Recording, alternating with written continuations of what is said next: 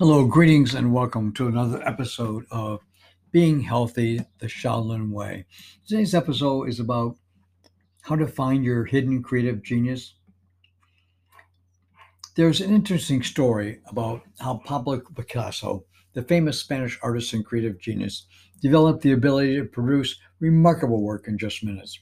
As the story goes, Picasso was walking through the market one day when a woman spotted him. She stopped the artist, pulled out a piece of paper, and said, "Mr. Picasso, I'm a fan of your work. Please, could you do a little drawing for me?" Now, Picasso smiled and quickly drew a small but beautiful piece of art on the paper. Then he handed the paper back to her, saying, "That will be $1 million." "But Mr. Picasso," the woman said, "it only took you 30 seconds to draw this little masterpiece." "My good woman," Picasso said, "it took me 30 years to draw that masterpiece in 30 seconds." It's a good saying, but Picasso isn't the only creative genius who worked for decades to master his craft. His journey is typical of many brilliant creatives. Even people of considerable talent rarely produce incredible work before decades of practice. Let's talk about why that is, and even more importantly, how can you reveal your own creative genius?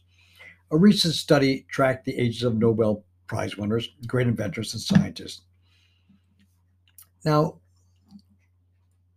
it found that the researchers found that most groundbreaking work peaked during the late 30s, at least a full decade into any individual career. Even in the fields of science and math, creative breakthroughs often require 10 years or more of work. These findings match the work done by previous research as well. For example, a study conducted at Carnegie Mellon University by cognitive psychology professor John Hayes found that about of 500 famous musical pieces, nearly all of them were created after year 10 of the composer's career. In later studies, Hayes found similar patterns with poets and painters. He began referring to this period hard work and little recognition as the 10 years of silence. Whether you're a composer or a scientist, creativity is not a quality you are born with or without. It is something that is discovered, honed, and improved through real hard work.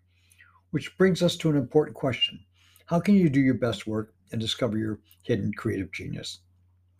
Now, Anne Lamott, the author of Bird by Bird, had this saying. She said, "People tend to look at successful writers who are getting books published and maybe even doing well financially, and think that they sit down at their desk every morning feeling like $1 million, feeling great about who they are and how much talent they have, and what a great story they have to tell. That they take a few deep breaths, push back their sleeves, roll their necks a few times, get all the cricks out, and dive in, typing fully formed passages as fast as a court reporter. But this is just a fantasy of the uninitiated. I know some very great writers who love to write beautifully and have made a great deal of money, and not one of them sits down routinely feeling wildly enthusiastic and confident. Not one of them writes elegant first drafts. For me and most other writers I know, writing is not rapturous. In fact, the only way I can get anything written at all is to write really, really shitty first drafts.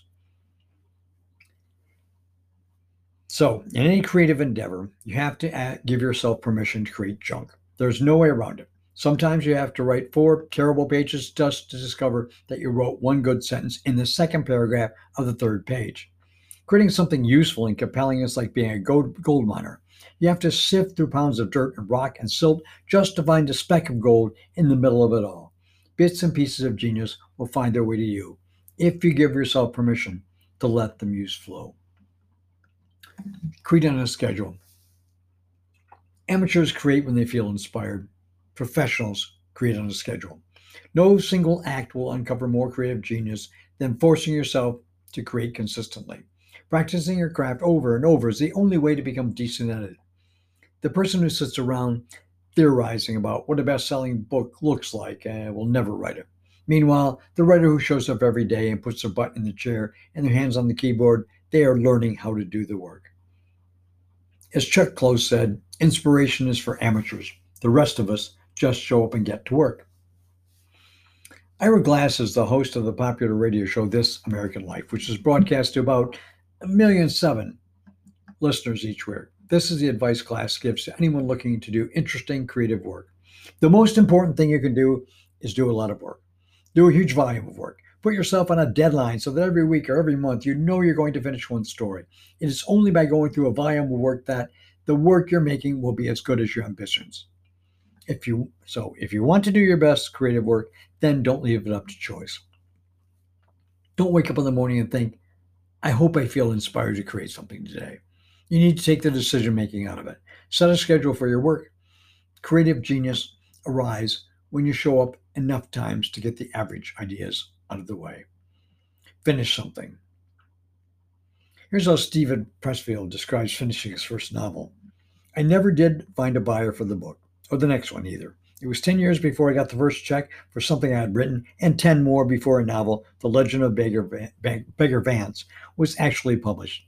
At that moment, when I first hit the keys to spell the end, it was so apocryphal.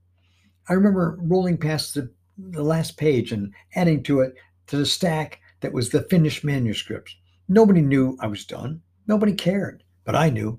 I felt like a dragon I'd been fighting all my life had just dropped dead at my feet and gasped out its last sulfuric breath. Finish something. Anything. Stop researching, planning, and preparing to do the work and just do the damn work. It doesn't matter how good or how bad it is. You don't need to set the world on fire with the first try. You just need to prove to yourself that you have what it takes to produce something. There are no artists, athletes, entrepreneurs, or scientists who became great by half finishing their work. Stop debating what you should make and just make something. Now, while you're at it, practice a little self-compassion. Everyone struggles to create great art, even great artists.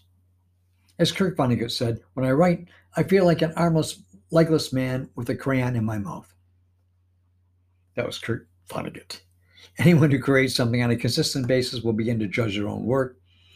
I write new articles every Monday and Thursday. After sticking to that publishing schedule for 3 months, I began to judge everything I created. I was convinced that I'd gone through every decent idea I had available. My most popular article came 8 months later. It is natural to judge your work. It is natural to feel disappointed that your creation isn't as wonderful as you'd hoped it be, or that you're not getting any better at your craft. But the key is not to let your discontent prevent you from continuing to do the work. You have to practice enough self-compassion to not let self-judgment take over. Sure, you care about your work, but don't get so serious about it that you can't laugh off your mistakes and continue to produce the things you love. Don't let judgment prevent delivery. Share your work. Share your work publicly. It will hold you accountable to creating your best work. It will provide feedback for doing better work. And when you see others connect with what you create, it will inspire you and make you care more. Finally, I got to say, how to find your creative genius is easy. Just do the work, finish something, get feedback, find ways to improve, show up again tomorrow. Repeat for 10 years or 20 or 30. Inspiration only reveals itself after perspiration. So that's all for today. But tune in next episode for more on creativity. And my name is Farrell D. Moore. And if you'd like to learn more about the Shaolin monks who sponsor this broadcast, go to shaolintempleus.org or healthyshaolin.com. Until next time, I wish you peace and namaste.